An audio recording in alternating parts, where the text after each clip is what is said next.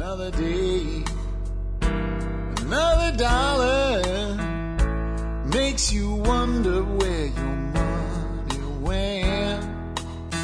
Hi, folks. This is Jack Spirko with another edition of the Survival Podcast. As always, one man's view of the changing world, the changing times, and the things that we can all do to live a better life if times get tough, or even if they don't dictate it. It's almost always during my 50-mile commute between Arlington and Frisco, Texas. What is today? Today is Tuesday, May the 19th, 2009. It won't really matter with today's subject because it will be a timeless subject. I'm going to talk to you today about, 9 overlooked permaculture options for permanent crops that will provide food for you and your family for decades, dare I say even generations, some of them. And these are things that grow well in the United States. We have sources to obtain them here in the United States, but I would say the majority of Americans have never even heard of them. And I'm going to have to not do my 80-mile-an-hour podcast today, folks, at least through Arlington and Grand Prairie. It looks like they're running safety blitzes and pulling people over and writing lots of tickets. I guess they're getting ready for Memorial Day weekend. They need to make a little money. So, as always, remember, this podcast is broadcast from my personal mobile studio, my 2006 .5 Jetta Diesel TDI. Yesterday it wasn't, but 99 times out of 100, we've been doing this on the road. So anyway, let's do a little bit of house cleaning before I get on with it. The sad house cleaning, I want to mention this all week long for those who maybe don't check the forum out often. The Region 5 Bug Out Camp Out Get Together has been canceled. Dan Tanner would put the whole thing together, and it's probably our fault that we let one man put the whole thing together. He has a surgery coming up for his wife that they have got to get done now, or it's going to be a lot longer before they can get it done. Wives come before campouts. So Dan's going to go take care of that, and the gentleman named Brian that was going to give us the property has ended up having to work that weekend, and one way or another, I guess we're not going to have the property available without Dan or Brian. So that's understandable as well. It sucks. I suggest we start looking at doing smaller, less lead time get-togethers. Let's just do some fun stuff and start to form some community. And I think it'll make doing these big events a lot easier. Maybe we're a bit early to be doing this. We don't have enough active people to hold one together, is what it seems like. So let's see what we can do at like a very small region. Use the regional boards to find each other, but like a North Texas get together, a West Arkansas get together, some stuff like that. Maybe it's just a fishing trip here or there. I was thinking about going fishing this weekend down on the coast once this got canceled. I've made a decision. I'm going to stay home with the wife, and we're going to work on a lot of the stuff that we've been doing, and I'm going to get a lot of things done for the show that I've been wanting to get done with that extra day off. We're not going to travel at all since this has happened this way. Just remember, folks, everything happens for a reason, and there's a reason for this. Other house cleaning real quick, like, do you think you get more than 25 cents in value out of the Survival Podcast? Consider joining the Member Support Brigade. You'll get exclusive content available only to members. Make sure you do patronize our advertisers whenever you can. Advertise through the day. SOE Tactical Gear, and our other advertisers are proudly displayed in the right-hand margin of our website at thesurvivalpodcast.com. Unlike most websites, you do not just get to be on the survivalpodcast.com because you pay. We do charge them a fee to be there, but they have to go through our Moderators Ad Council, which is all the moderators on the forum. If more than two of my moderators say no to an advertiser, they are not approved, and that means that they've been checked out 6 ways from Sunday before those folks are willing to give their stamp of approval, and I have no veto or override powers. If an advertiser wants to be on the site and my mods say no, doesn't get to be there. So this is an official endorsement of every advertiser you'll see on the site going forward. All right, with that said, let's go ahead and get into today's topic. I don't want to eat too much up with house cleaning today. What I decided to do is try to do more shows on growing food. and specifically growing sustainable food, sustainable agriculture, true permaculture techniques, especially going through the summer. It's where everybody's mind is. It's real hot in the world.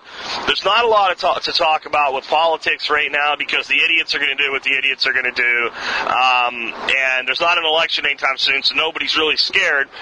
People are posturing for next year's election, but right now this year they're going to run rampant. There's only so much we can do, so why beat that stick? The economy is the dead horse that's trying to get up. People keep beating it.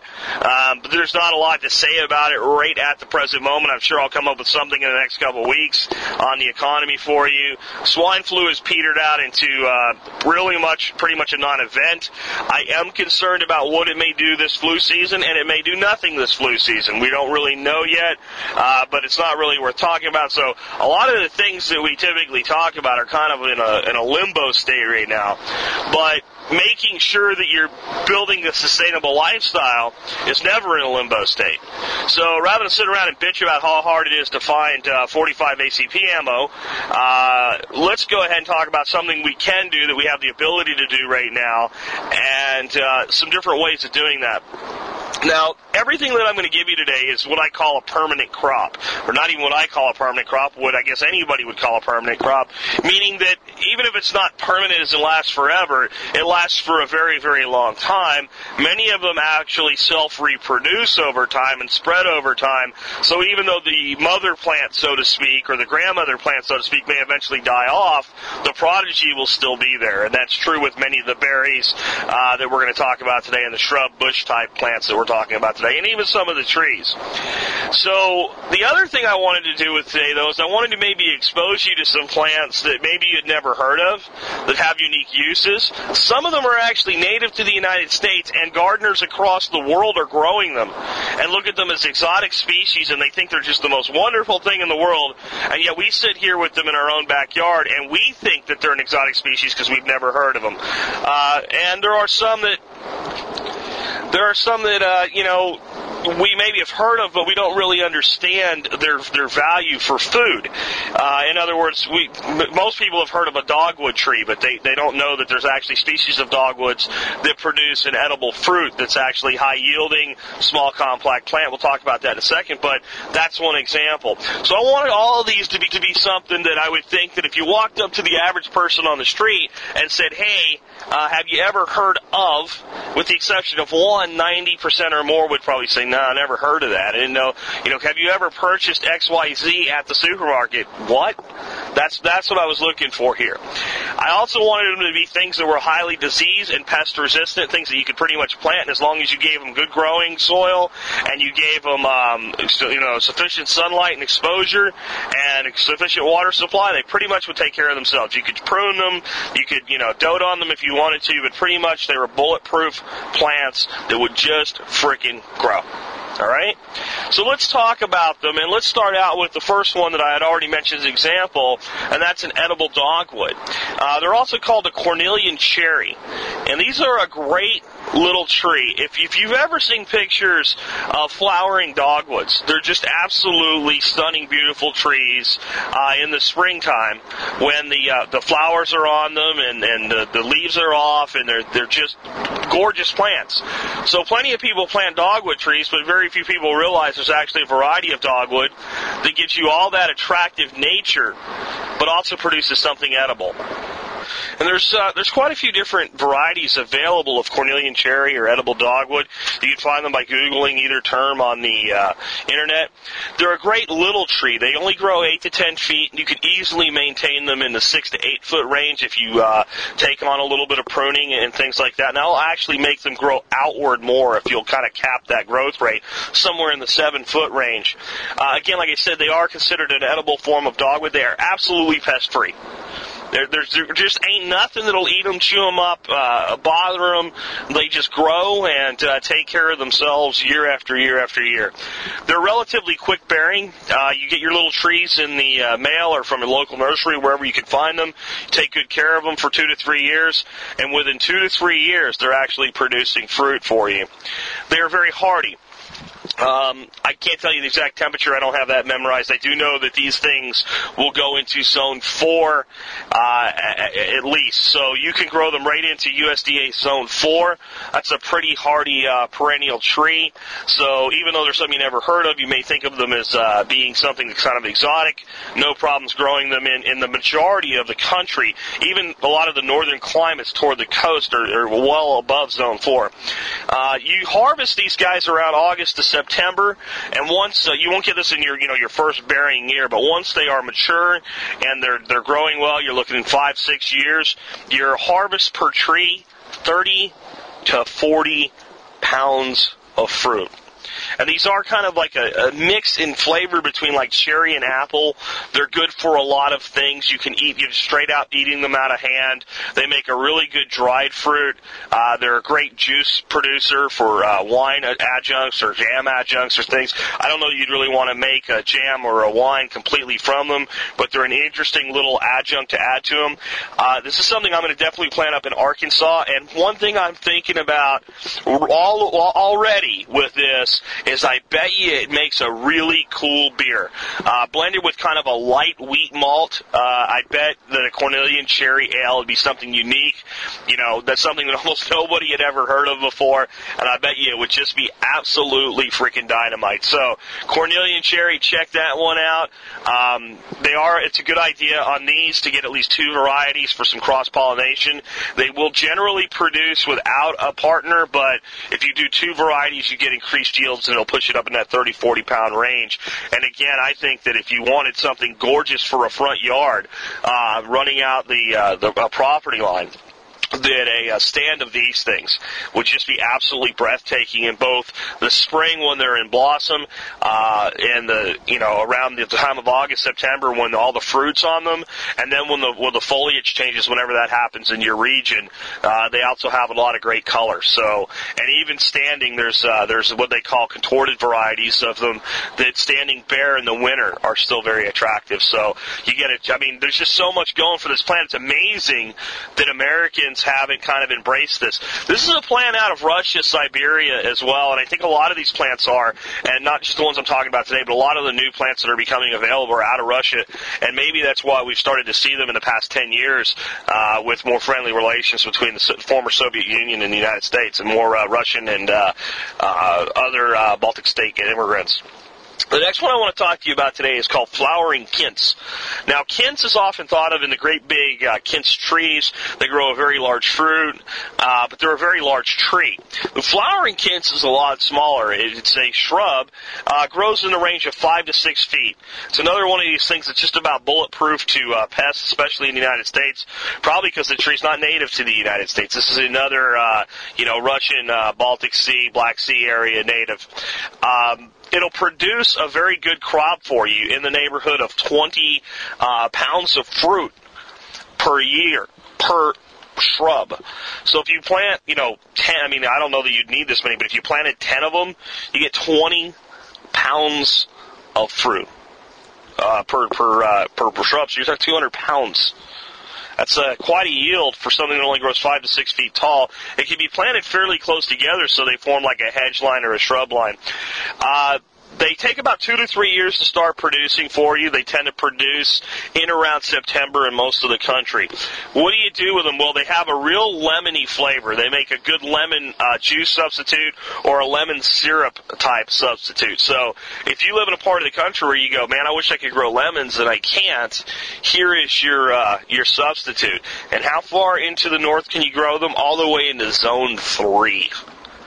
But yet they'll grow throughout most of the country. They get a little bit tired of the heat in the south, but with good mulch base to keep the roots cool, give them a little bit, strategically plant them in your garden so that they get mostly full sun, but they get a little bit of shade throughout some part of the day to give them a break, and they'll do just fine even down into the deep south. So this is another plant you look at and go, how many people say, I wish I could grow citrus, but it'll all die where I grow? And this thing grows into zone 3. Most people have never heard of it, have no idea what it is. So there's another one to put in your quiver, so to speak. And look, I don't expect you guys to go out and buy one of every one of these things right away and plant them in your yards. A lot of people don't have room for it. What I'm trying to do is give you just that, more arrows in the quiver, more options long term for what you can do. So again, that would be the flowering kin shrub. Check those guys out. 5 to 6 feet, 2 to 3 years to harvest. September harvest time, zone 3 hardy. I mean, what more could you ask for? And a lemon substitute. Another thing I think that gets overlooked is mountain ash. Now, mountain ash is all over the place, especially in the northern United States. It's a tree that most people would look at and go, well, what freaking use as far as, being edible is mountain ash?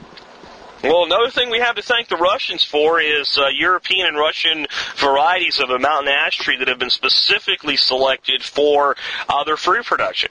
And they actually produce a lot of fruit. 50 pounds per tree is a typical yield from a mature mountain ash tree. Now, they're a large tree. They grow in the 12 to 15-foot range, but there is no reason you couldn't, with some pruning, keep that down to around 10 feet. Absolutely no reason whatsoever. Keeping the bulk of the fruit available for easy harvesting. They're also a great food for wildlife. So that stuff that's up there in the upper canopy that you can't get to, no problem for leaving that for the birds, and they will enjoy eating it. So this is a tree, not a shrub like the other things we've talked about so far. But even as a tree, this thing doesn't take that long to start producing something you can use. In about 3 years after planting a grafted variety of mountain ash, you will start to get a reasonable harvest off the tree for both you and the critters and the wildlife. Now, what do you do with mountain ash fruit? It's used to make wine, it's used for jams, and it's used for pastries throughout Europe and the Russian areas. So it can be used for all those things. It's also eaten fresh. It's considered, something that people eat fresh once in a while, maybe one or two here or there. Not exactly something you sit down with a bowl full of and enjoy like you might strawberries or something. But it is not, bitter or tart to the point where eating it fresh is out of the question. It's another one of those things that I look at and go, yeah, with the right beer, this would probably make a great adjunct to the brewing process. It would probably also make a really good mead and something unique and different. So, again, this is something that I'm looking forward to planting. It's more of a canopy-type tree on the edge of the mature forest that I already have at my place in Arkansas. I think it's going to be a great tree for our use long-term. And where's it hardy to, folks? Zone 2. Zone 2. So anybody really out there can grow this, and it'll grow in the South. It won't have any problems growing in all but the desert or just the brutal, wide-open heat, 9 months a year of baking heat. This tree will grow just about anywhere. So it's another one of those things that you just have to look at and go, with all the things that Americans grow and all these useless trees that we grow, these, pistachios that have been bred not to produce pistachios, these, pear trees that have been bred not to produce pear trees, oak trees that have been bred not to produce acorns. Here we have this amazing tree, grows in its own too, produces something edible. Most people have no idea that mountain ash is useful for anything other than a timber crop, and it's not even that great as a timber crop. So, again, I just say, go out there and take a look at what's available. And not just the stuff that I'm going to give you today, but think about the other things that are available. And a source for this, and I've heard some issues with their delivery. I've ordered from them. I haven't had any issues when I've ordered from them, but somebody did. So, kind of this your word of warning. Raintree Nursery has just about everything I'm talking about today. I don't think there's anything here you can't get from Raintree. Maybe certain varieties of them you have to go to other sources, but Raintree offers everything here. So that might be a good source to check out, at least for more information. And I think the Raintree catalog, I've said this before, even if you don't want to order from Raintree Nursery, get their catalog. And get on their mailing list, get their catalog every year. It is one of the best sources for information about these rare and unusual edible plants. The next one I want to talk about, though, grows right in our own backyards. It's a native to the United States, and I think it's a highly misunderstood tree. It's called a pawpaw. Most people look at pawpaw and go, well, they take like 10 years to start producing. And that's true if you grow them from seedlings. But if you get good, strong, second, third year grafted varieties from a nursery, they will start to produce for you in about 2 to 4 years.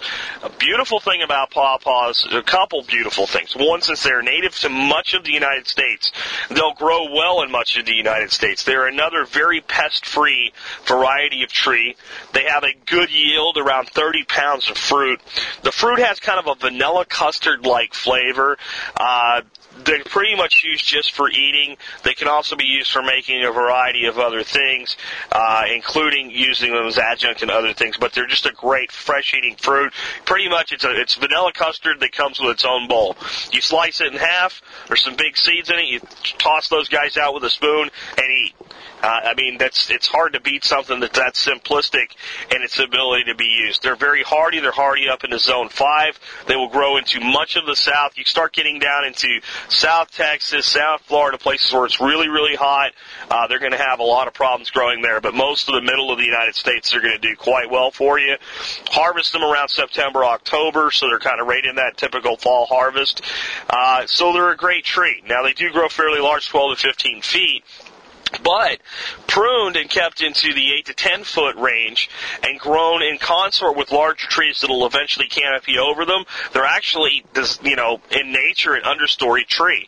So another reason that they have this mythological nature of taking 10 years to produce anything, not just a seedling issue, but what people do is, since they're an understory tree, they go and they plant them in shade.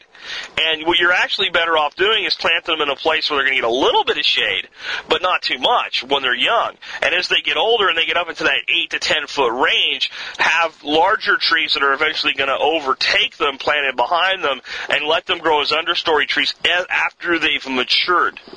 Because they're a relatively slow-growing tree, that's exactly how they end up, kind of finding their place in a forest. They don't find their place in a mature forest. That's why we don't have them in all these places that we've allowed to regrow without providing some sort of seed stock, or the places where they've been harvested out of, you haven't seen them come back if there's an existing canopy.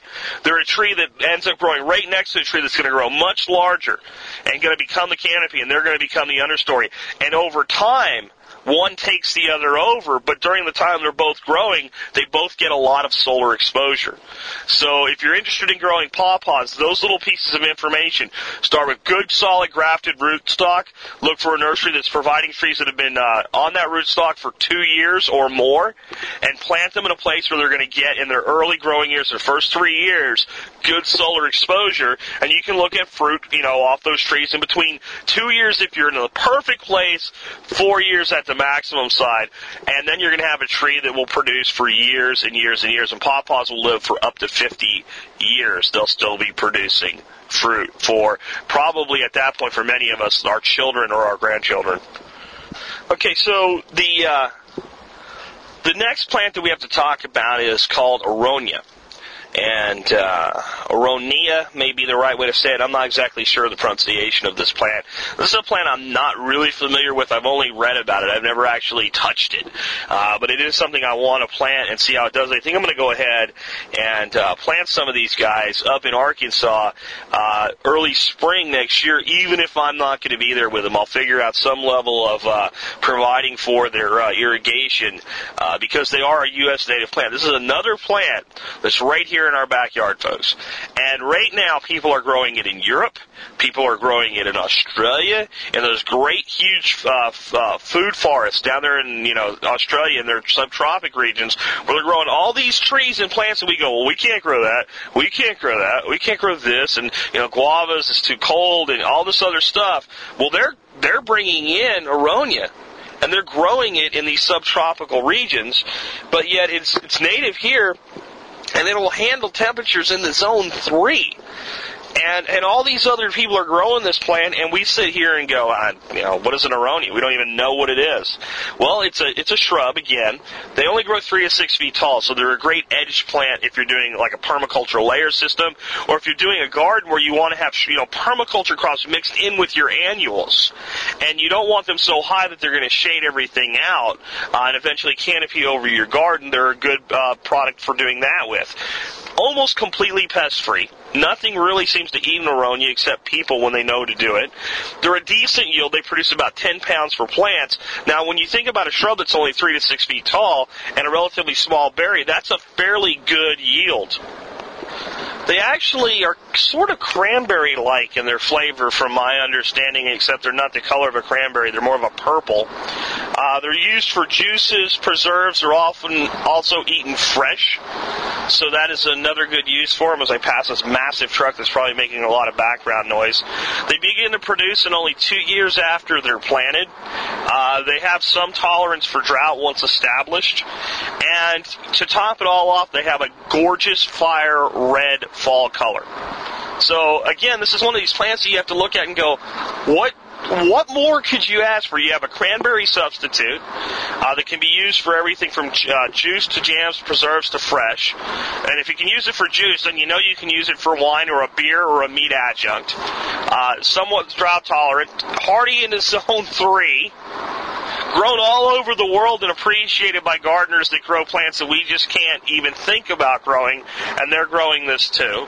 Gorgeous fall color, and most Americans don't even know what they are. So there's another one. They also, my understanding is that even though these bushes are 3 to 6 feet tall, they're not very large, so their actual yield for space is huge. Massive yields. Let's move on to another one. Let's stop beating up on us for not realizing when it's our own backyard. Let's go back to the Russians and say, okay, comrades, what else do you got for us?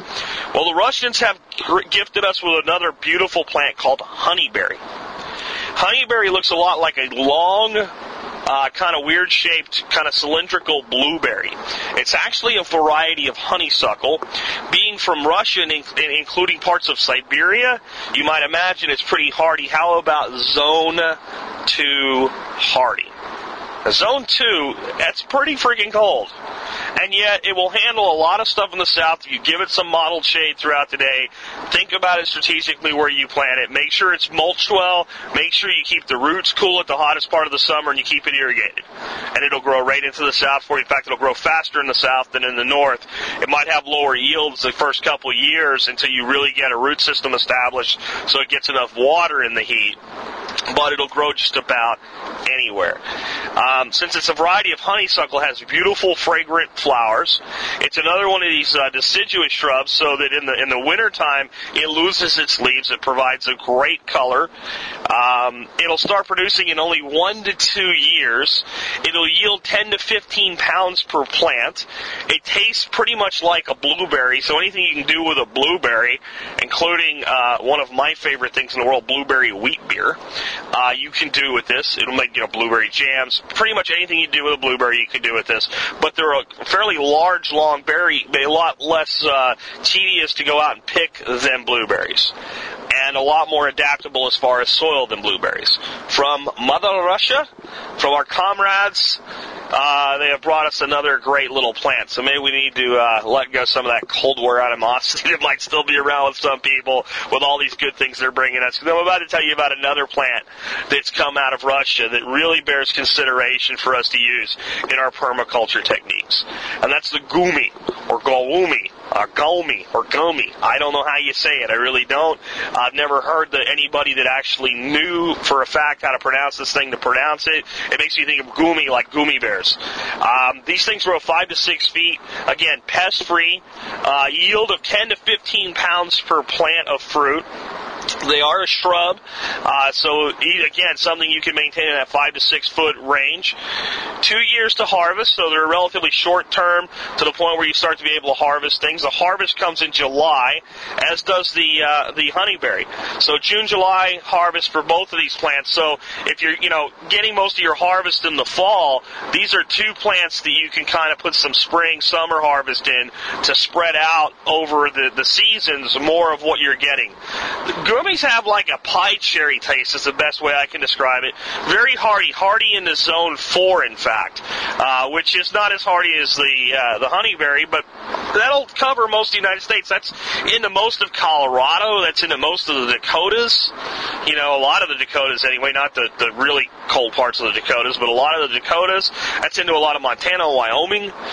So this is a very diverse plant as well. Basically anything you would do with a pie cherry, you can do with these. Again, I immediately turned my aspirations to, boy, that would make a really interesting wheat beer. Something that's maybe a lambic clone, using the tartness of the cherries to create the tartness in the ale. Obviously, anything you would cook with a pie cherry, you can cook, and they're not so tart that you can't eat them fresh. So they're another great little tree, or little shrub, I guess, that you can kind of shape to look like a little tree. And again, at 10 to 15 pounds per plant, if you planted maybe 2 varieties of these things side by side, you're looking at 20 to 30 pounds of harvest from 2 relatively small plants that, again, at 5 to 6 feet, if you strategically place them within, the area you're growing your annual vegetables, they can be right in that zone 1 area. Add diversity to your harvest, and I think that if they taste like a tart cherry, if you were to slice a few of them up and toss them into a summer salad, that would probably be pretty awesome. Another thing that's done with them is they're sweetened with sugar and then dried like a raisin. So they would make a great trail mix additive, and they preserve very well that way. So again, one of these things that's just got so many things going for it, and most Americans have never heard of it, and it's something that you can add to your landscape here or there, whether you have a large piece of land or a small piece of land. These last couple ones, honeyberry and gumi and aronia, they can go in, maybe not all of them, but 1 or 2 of them in just about every backyard in America. We can have more diverse production.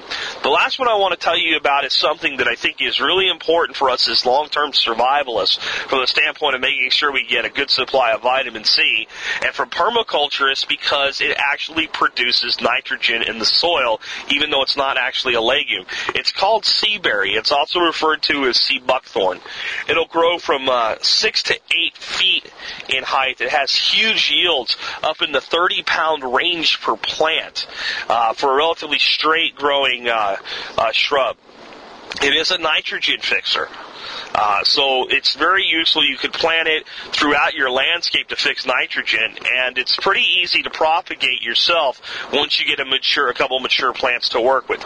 This is a plant where you do have to worry about planting a male and a female variety, but one male will pollinate quite a few females as long as you keep proximity reasonable. So it's very good from a standpoint of being able to spread out and use in many places.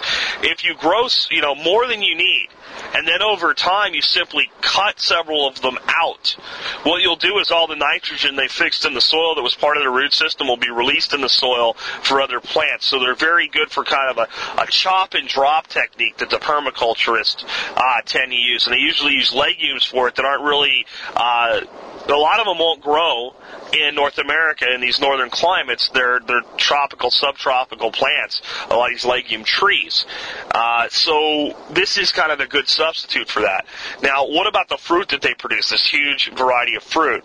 It's a juice that's mainly what they're used for. You can eat them fresh. It's not going to hurt you or anything, but they're just not the most enjoyable thing to eat fresh. But squeezed and sweetened, they make a reasonable orange juice substitute. They are high in vitamin C. How high? 7 times higher in vitamin C than lemons. So with some seaberry juice stored up, you could get all of the vitamin C you would ever need.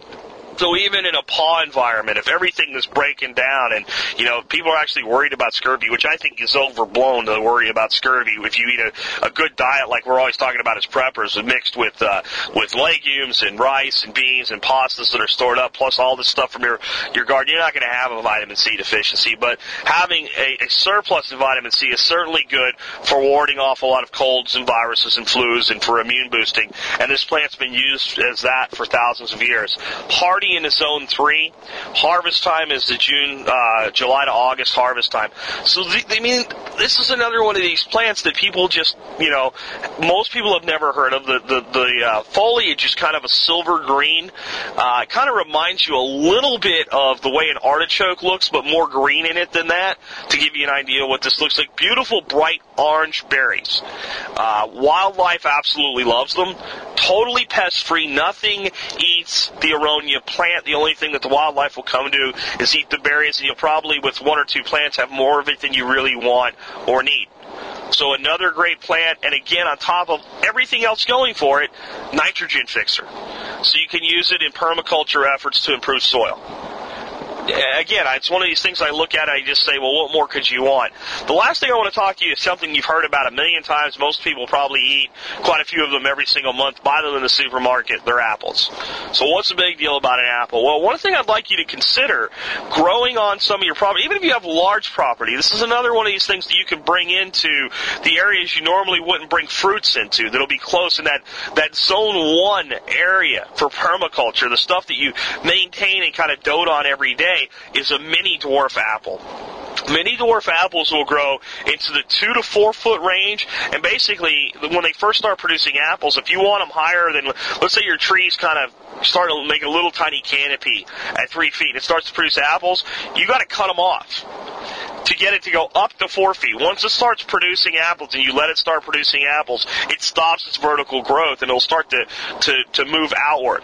They kind of look like, if after about 10 years of really taking care of them, they look like a giant bonsai tree because they get really thick and gnarly looking. They look like a very old apple tree would look, only much, much smaller, and they get to that look a lot faster.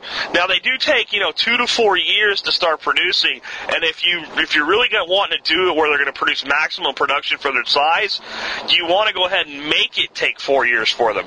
There are another thing that's available from Rain Tree and a lot of other sources now with apples. You need to plant several varieties, at least 2, to get cross-pollination. And the real thing with apples is it's not that, like, variety A is not compatible with variety B for cross-pollination, but you need apples that bloom at the same time.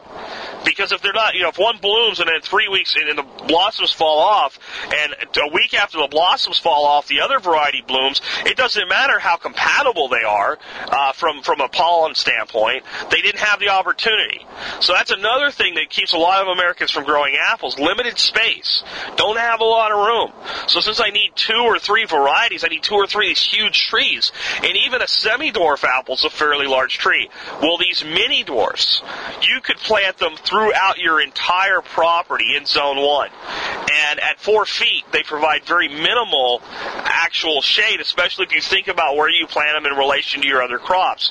They're also at that size, if you went in and once they were established, planted 3 or 4 or 5 pole beans of different varieties around them, they make a great little trellis for your pole beans to grow up and grow out, and at the same time, those beans are going to be providing fruit or nitrogen for the apple trees. You could even let them grow up, and some of them you may not even let go to seed. Once they get up and they just start to bud out, go ahead and cut them off in the ground. And all that nitrogen goes right down there in the soil. Everything's taking care of itself, and bean seeds are cheap. And you can do that year after year after year and really build up a mini orchard. And these mini dwarfs are actually used in certain orchards in France, and they per acre will outproduce standard orchards because they can be more easily managed, maintained, kept free of pests.